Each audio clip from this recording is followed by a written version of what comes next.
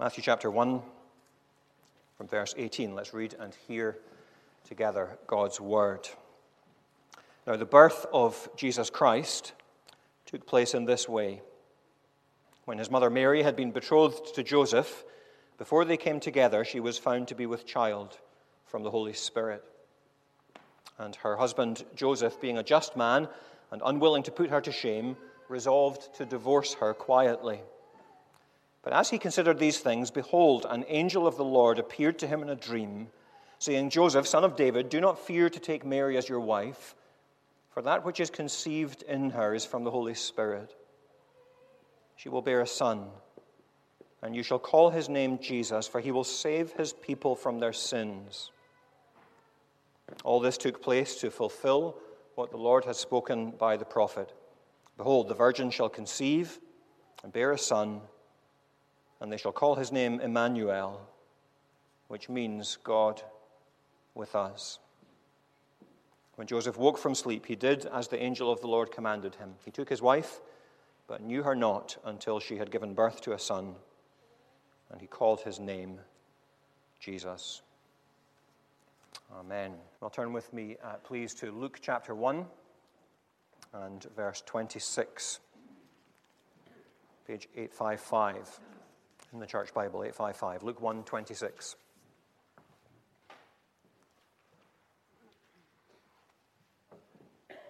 It's good to come to these passages not in kind of mid to late December. There is a danger there that amidst all the kind of mystery and miracle of Christmas, all the warm glow, that they can become almost mythologized, if you like.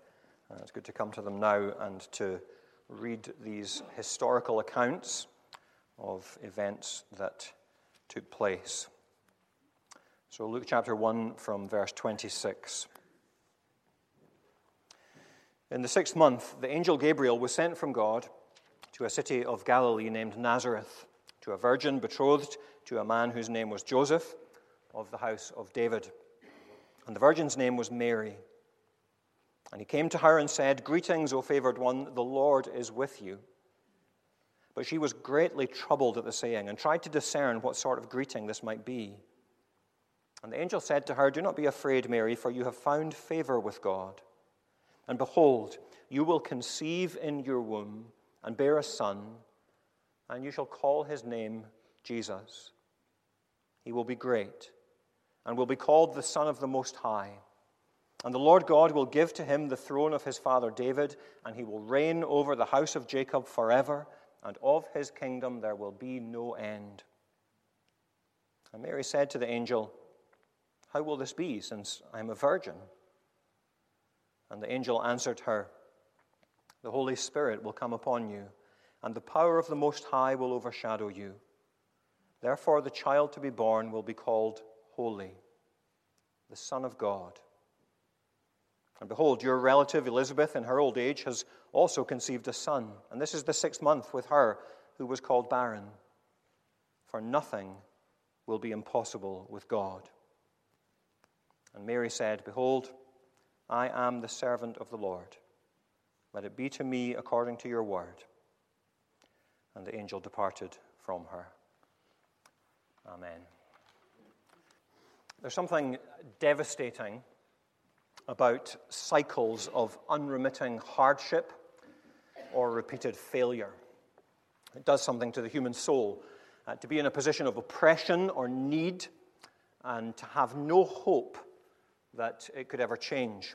You see this in different areas of life. I remember vividly being at a conference once, hearing from a prison chaplain about the seemingly never-ending cycle of offending and reoffending, and the same faces appearing in the prison over and over and over again. People who had come to see that kind of life as normal. Or sometimes it's poverty. Kay and I saw that in Ethiopia earlier this year. The never-ending cycle of grinding poverty, so deeply ingrained, so systemic in everything, that it's impossible to break out of without help. Sometimes it's social factors. I once lived in a very poor area of a city. When the local news did an item on urban deprivation, the stock image that they showed as they were speaking about it had my flat in it. It was nice. I'm sure many fine people lived in the area, but it was an area marked by poverty and drugs and prostitution and need. And I remember at the time thinking that it was one thing to live there for a few years while I was a student and to know that I would then move on, but it would be quite something else to live there for good. You get the same thing very obviously with addiction. Hopeless cycles of drug or alcohol dependency or gambling addiction or whatever it is, these things that ensnare people. There's something about these cycles of hardship or failure that's just crippling. It sucks the life out of you. And if you read through the story of the Bible, you can see that kind of writ large in history. Always men and women hoping for something better.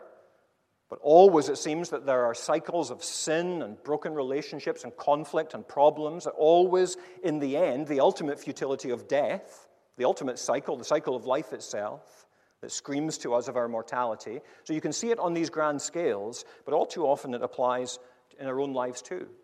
And maybe for some of us here in this room, that description of cycles of frustration and failure is uncomfortably close to home. There are mistakes you keep on making. There are character flaws that you know you have and just can't seem to shake. There are sins you can't seem to leave behind. There just seems to be something in us that traps us in these cycles of frustration and helplessness. So here's the big what if.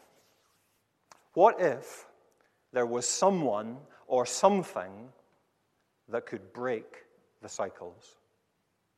All of them. Whether it's the big picture of human life or whether it's your life, what if these things could genuinely be overcome? Today, I want to tell you that they can be, and that this door opens with the unlikeliest of keys. Today, I want to tell you that the virgin birth of Jesus Christ changes everything. The Apostles' Creed says he was conceived by the Holy Spirit and born of the Virgin Mary. And today I want to say, and because of that, nothing will ever be the same again. Many of you will know the name Larry King. Maybe some of the younger ones don't know that name at all. Larry King is a TV personality in America, mainly famous for having talk shows where he interviews other people. It's not so much Larry himself, it's just all the interviewees that he brings on. For 25 years, he hosted Larry King Live on CNN. He has apparently conducted over 30,000 interviews in his career, including many of the leading figures of our generation. And along the way, King has followed his own path of repeated frustration and failure. He got married in 1952, only to arrange for the marriage to be annulled in 1953. He both married and divorced his second wife in 1961. It was a busy year because he also married his third wife before the year was out and divorced her 2 years later. He married his fourth wife within months of divorcing his third. That one lasted for 4 years. And then, just to confuse things further, his third wife became his fifth wife as he remarried her. This time it lasted 5 years. He married his sixth wife in 1976, divorced her 7 years later. He married his seventh wife in 1989 and divorced her 3 years later. And then 22 years ago, in 1997, Larry King married his eighth and current wife.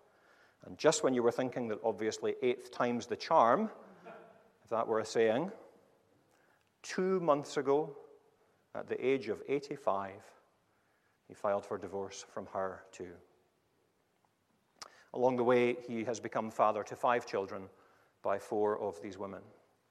Why do I mention all of this? Is it so that we can all tut at Larry King? No. This is why I mention it. When Larry King was asked, he was once interviewed, and he was asked, out of the whole of history, the whole of human history, who would you most like to have been able to interview? And his answer was, Jesus Christ. And the interviewer said, okay, and if you had been able to interview Jesus Christ, what would you have asked him? And this is what Larry King said. I would like to ask him if he was indeed virgin born. Because the answer to that question defines history. The answer to that question defines history. That was an interesting and perceptive comment. I don't know whether Larry King himself knows just how perceptive it was. Sadly, he is an atheist. But at least once he recognized that the virgin birth, if it were true, would change everything. It would be a signal, it would be a sign of something truly world-changing. Now, I'm not actually going to spend any time at all today arguing the case that the virgin birth really did happen. There is a place for that, maybe another day, but this morning I'm going to more or less take it for granted that it did. This is true history, because what I want to focus on this morning is what it means and why it matters, and that will take our time this morning. But just by way of general comment, any fair reading of the gospel accounts recognizes that they clearly present a virgin birth. Very occasionally you get people who say, oh, they're not really claiming that at all. There's all sorts of special pleading needed before you can get there. There is absolutely no sexual language or suggestiveness in either of Matthew or Luke's account, quite the opposite. What we have is a clear statement from Matthew that Mary became pregnant before she and Joseph had been together sexually. We have an objection from Mary to the angel that she cannot possibly be pregnant, and she knows exactly why. We have the word of the angel to Mary that this was from the Holy Spirit by the power of God. We have the initial plan of Joseph to divorce her because he knew he had never lain with her. We have the word of the angel to Joseph, no, what's conceived in her is from the Holy Spirit. And then, just in case we were in any doubt, Matthew adds a final straightforward statement at the end of his account that Joseph did not know Mary, know in the sexual sense, until she had given birth to her son. That also disposes of Roman Catholic dogma about the perpetual virginity of Jesus, perpetual virginity of Mary, that until. And we know from the Gospels that Jesus had other family, brothers and sisters, other siblings. Now, I'm not going to argue for this. The truth is that if you have a problem with the virgin birth on the basis that virgins can't give birth, then you have a deeper problem with God. That's where your problem really lies. This doctrine is not some kind of pre-scientific nonsense, as if people in those days didn't know where babies came from. The whole point of the gospel accounts is that this is not being reported as normal, but as a stunning miracle. It's a unique event. It's the whole point. Children don't come into the world like this, but this one did. So don't get all hung up on the miracle question. That's actually not an issue at all. Here's a completely rational statement. If there is a God, it is possible for a virgin to give birth. That's how the angel explained things to an astonished and confused Mary there in Luke 1. Nothing is impossible with God. You're going to throw out miracles, then you're just not going to get very far with the Bible. Karl Barth, famous theologian, said that the virgin birth stands guard at the entrance to the gospel accounts like a sentry, saying, to be honest, if you don't accept this, you're just not going to get very far here. You're not getting in. Nothing is impossible with God. So, what does the virgin birth mean, and why does it matter? To begin with, let me remind you of a part of the Bible we didn't read earlier, but we read it often at Christmas. We'll be returning later to Isaiah 7, written 700 years before the birth of Christ. But this is what we read there. The Lord himself, this is Isaiah speaking to Ahaz the king, the Lord himself will give you a sign. Behold, the virgin shall conceive and bear a son, and you shall call his name Emmanuel. That's what lies in the background to these events in Matthew 1 and Luke 1. The Lord himself will give you a sign. And that's the crucial thing. That's what we need to understand as we're looking at the virgin birth. It is a sign. And what I want to do this morning is say that it is a sign of three things. First, it is, if you'll pardon the pun, it is a sign of inconceivable humility. He came down to earth from heaven. That's what we sing.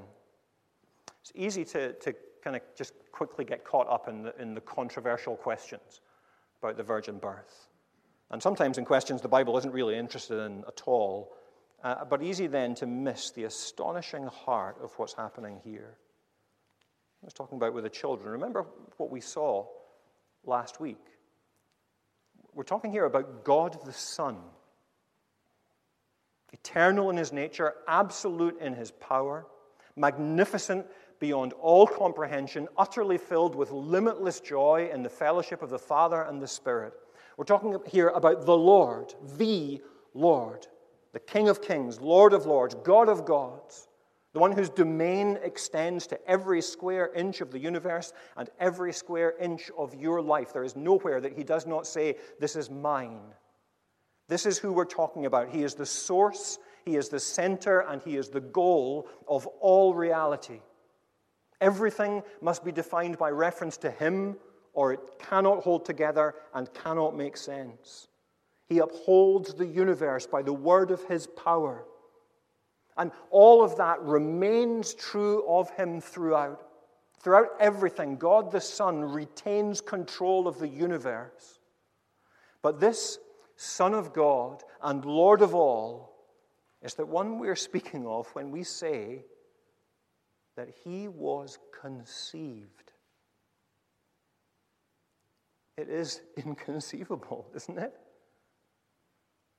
He was conceived in the darkness of a womb, tiny, fragile, completely dependent. He takes human form. The giver of life draws life from a human mother. And not only is he conceived, he's conceived in the womb of a young, unmarried girl in first century Israel, which means that at the very beginning of his human existence, the perfect Son of God is conceived right into the shame of sexual scandal. And that remains with him. There are little traces of it here and there in the Gospels. It remains with him through his life. He's that one. Remember Mary? Joseph. Doesn't look much like Joseph, does he? All those it's not hard to imagine. He was conceived, and he, God the Son, was born. The one who witnessed the birth of the universe was born. In that sense, there was no special treatment, no special arrival. His birth was accompanied by all the things that accompany a birth.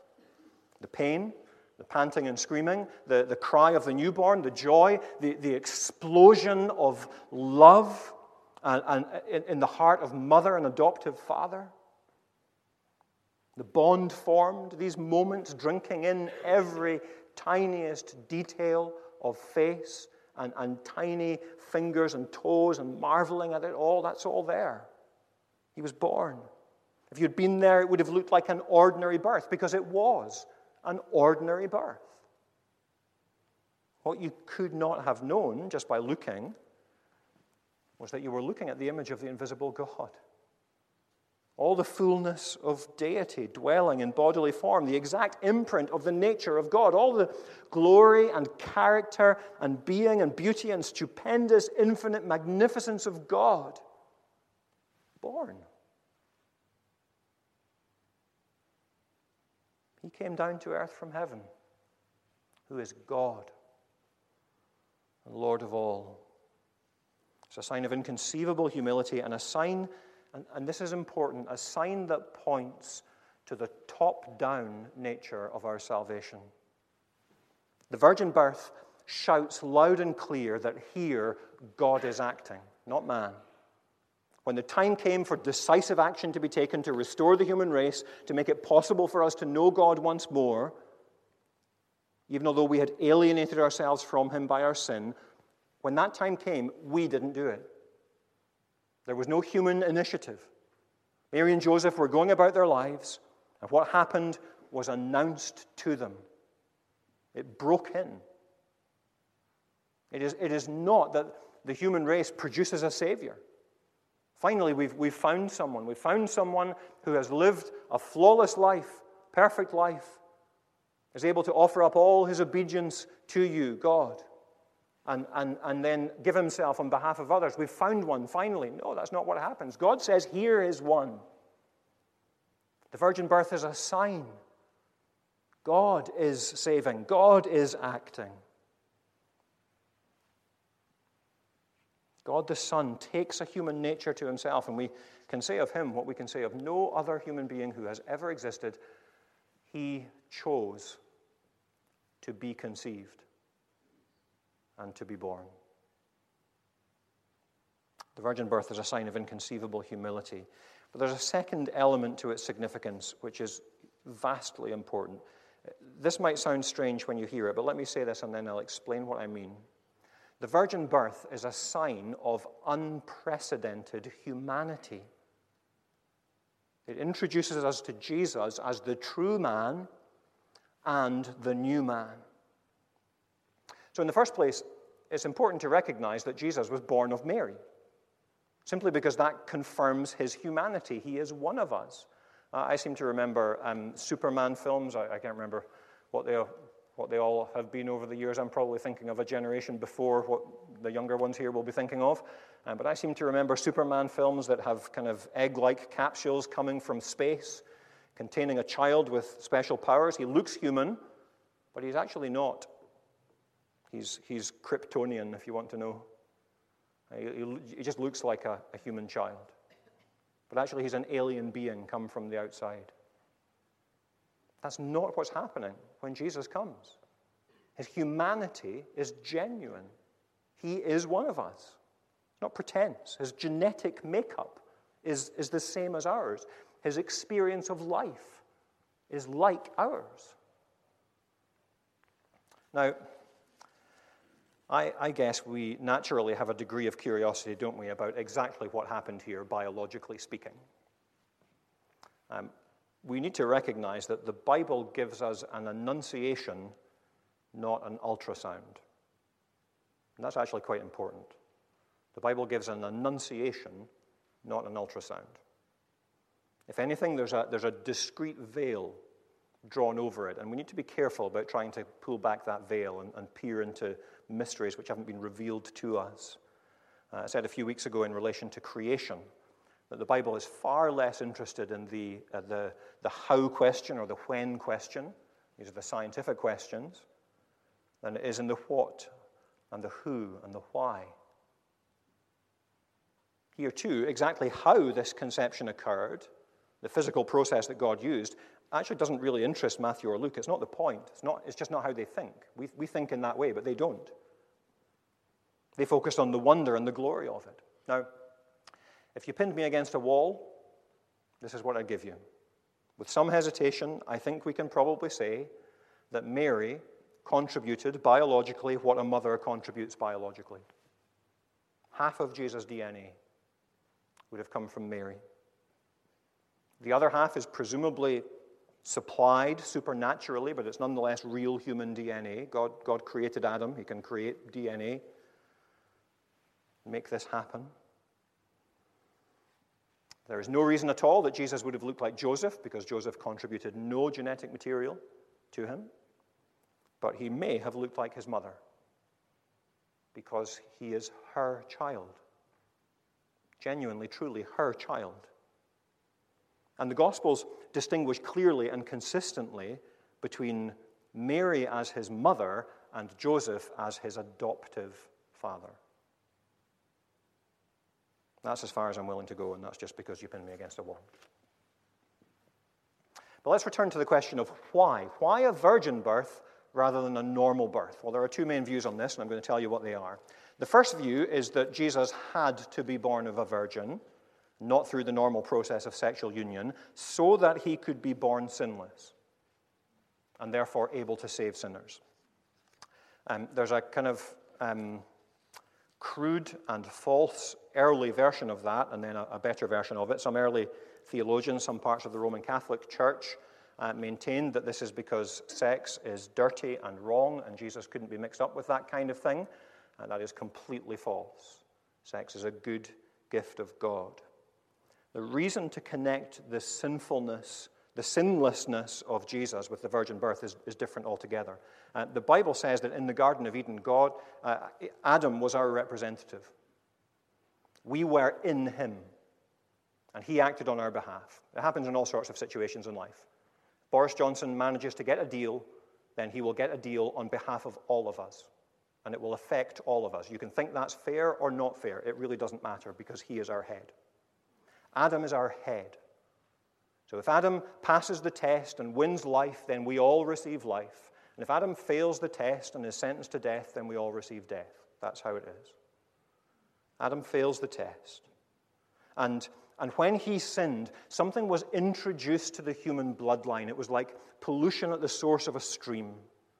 So that we all have a twist inside that takes us away from God and turns us in on ourselves. We should all be able to recognize that, just if we're a bit honest. You don't have to learn to look out for your own interests. That just happens in life.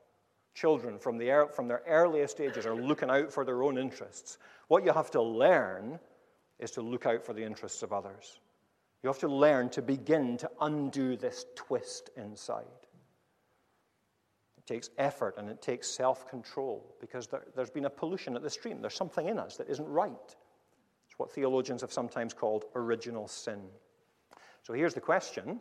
How can Jesus be our Savior if he has the same sinful nature that we all have? If he inherits Adam's sin and guilt, how can he be free from the taint of sin? The virgin birth says this is how, because he is a stream from a different source. He is one of us, truly one of us, born of Mary, but his lack of a human father prevents the passing on of the polluted human nature.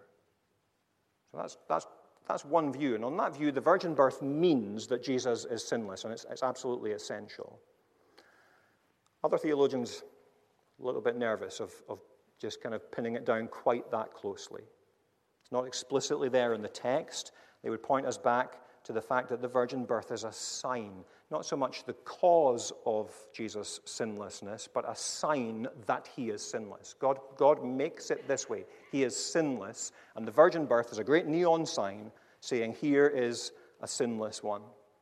Here is one who does not carry the guilt that you all carry. He is different. Now, in all honesty, he pays your money and takes your pick. You can decide which one of those you think is right. But on either view, here's what I think is the point of it all. Jesus is one of us, truly one of us, but his humanity is new. It is unprecedented. I've been really helped by listening to, last Christmas, David Gibson up in Aberdeen, my colleague up in Trinity Church, Aberdeen, preached the whole Christmas season on the virgin birth, 5 or 6 sermons on the virgin birth. I've been helped by these. And the way that David expresses it is this. Jesus was born of Mary that his humanity might be true. And he was born of God that his humanity might be new. That's a nice way of putting it. Hear that again. He was born of Mary that his humanity might be true. He was born of God that his humanity might be new. In crucial ways, he is like us. He has to be in order to save us. And in one crucial way, he is unlike us. He has to be in order to save us. He has to be one of us but perfect. One of us but without the sin, without the taint, without the guilt. This is who he must be. True humanity, but new humanity. So you can debate whether the virgin birth is necessary to make him holy, but you can certainly say that the virgin birth is a sign that he is holy. In Jesus, this is the point, in Jesus, God is doing something new. All those cycles of hardship and failure and sin and loss and death, the ones that trap every person, these are being obliterated in this new man, this new humanity. He is a new beginning for the human race. And the virgin birth is a great signpost telling us that. Here is humanity as it was designed to be. Here is a man without a twist in his heart. Here is a perfect human being, utterly free of any taint whatsoever, utterly devoted to God the Father, utterly loving towards all other people, utterly selfless, utterly pure. There's a shadow of a hint in the language that the angel Gabriel uses in speaking with Mary in Luke 1. He says, you're going to have a child. And she quite naturally says, what on earth? How can this be? I'm a virgin. And listen again to how the angel describes what will happen. The Holy Spirit will come upon you, and the power of the Most High will overshadow you. That reminds you of any other place in the Bible. Genesis 1. The earth was formless and void, and the Spirit of God hovered over the face of the deep. God's Spirit hovers, brooding, poised to act, poised to create, poised to give life. And the culmination of that creation is that Adam is formed. Now, thousands of years later, God's Spirit hovers, broods over Mary, and he gives life. The second Adam, the new Adam, the last Adam, as the Bible describes him. In him the curse is broken. All that Adam did, he undoes. The catastrophe that Adam unleashed, he reverses. The pollution that Adam caused, he cleanses. Through him we're redeemed from that futility of life in a sinful world. He comes as our representative. He's our substitute. He does what we failed to do. He is what we failed to be. Where Adam failed, where Israel failed, because they were called to be the new Adam, but they failed. Where they failed, Christ comes, and he triumphs. John Henry Newman became Roman Catholic. I think he's just recently been sainted by the Roman Catholic Church, as they say. But he wrote these famous words: O loving wisdom of our God, when all was sin and shame, a second Adam to the fight and to the rescue came. Second Adam, a new humanity. O wisest love, that flesh and blood which did in Adam fail should strive afresh against the foe, should strive and should prevail. The human condition, by which I mean you and me and what we're like. The human condition is such that we don't just need a second chance. We don't need a better moral education. We don't need some kind of spiritual sticking plaster. We need a whole new life. We need a whole new heart. We need power to change. We need something utterly radical. We need nothing less than a new order of humanity. And this is what Jesus brings. The virgin birth signals it. He has no human father because God is telling us he is a new beginning. He is one of us, but he is a new order of person. He is what we all need to be, what we all, in the deepest places of our souls, long to be.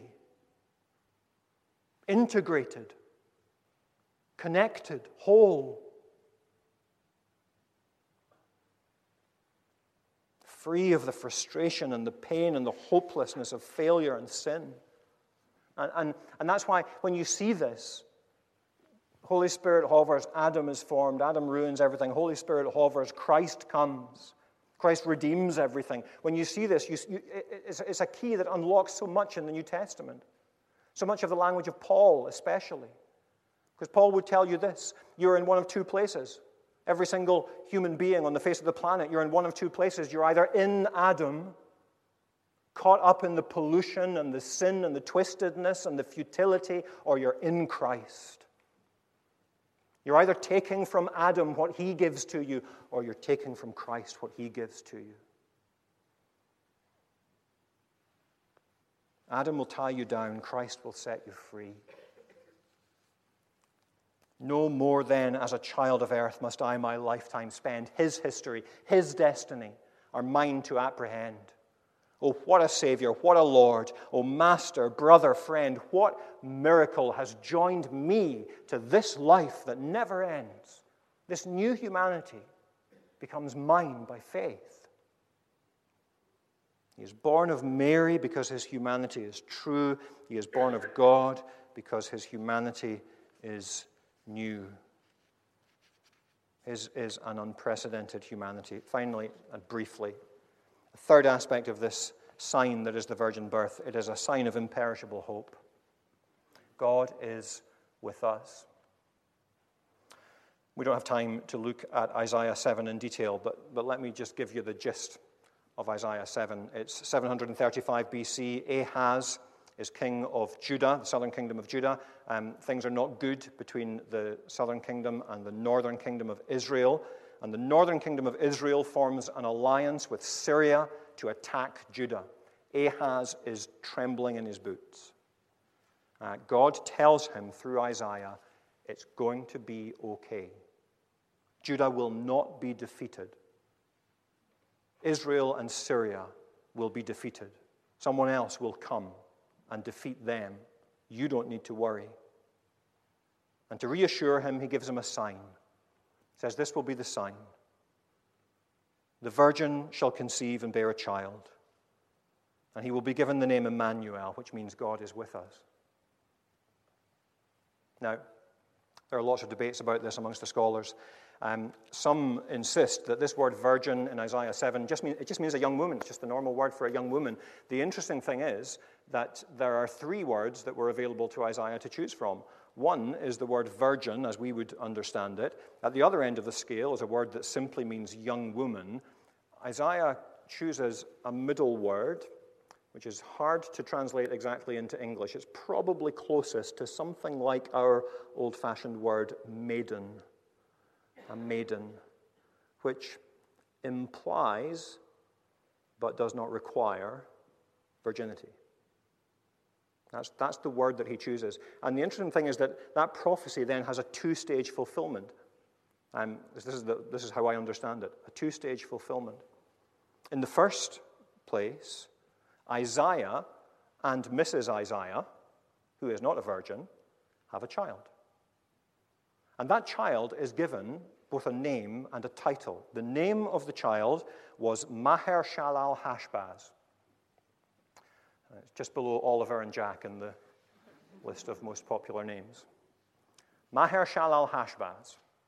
It means something like swift to the plunder, quick to the prey. Imagine that for a name in the school playground. Maher-Shalal-Hash-Baz. God told Isaiah that the Israelites and the Syrians that he was so frightened of would quickly become the prey of another nation, the Assyrians. So every time Isaiah calls his son's name, he is reminded of the protection that God has promised to him. But his son is also given a title, and the title is Emmanuel. God is with us.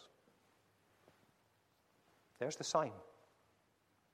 Every time you say the name of your child, you will be reminded of the promise of God to you. And there's a wonderful moment, it's in Isaiah 8, a wonderful moment where God turns to these nations, turns to Israel and Syria, turns to the nations who would attack his people, and he almost taunts them.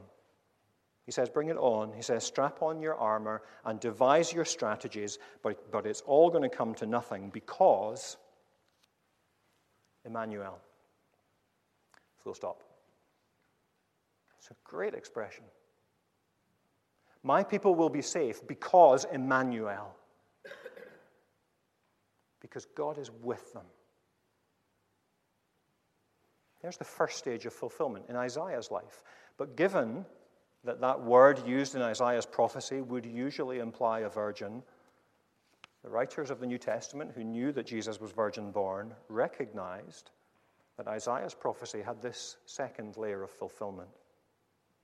This child really was born of a virgin in the proper sense.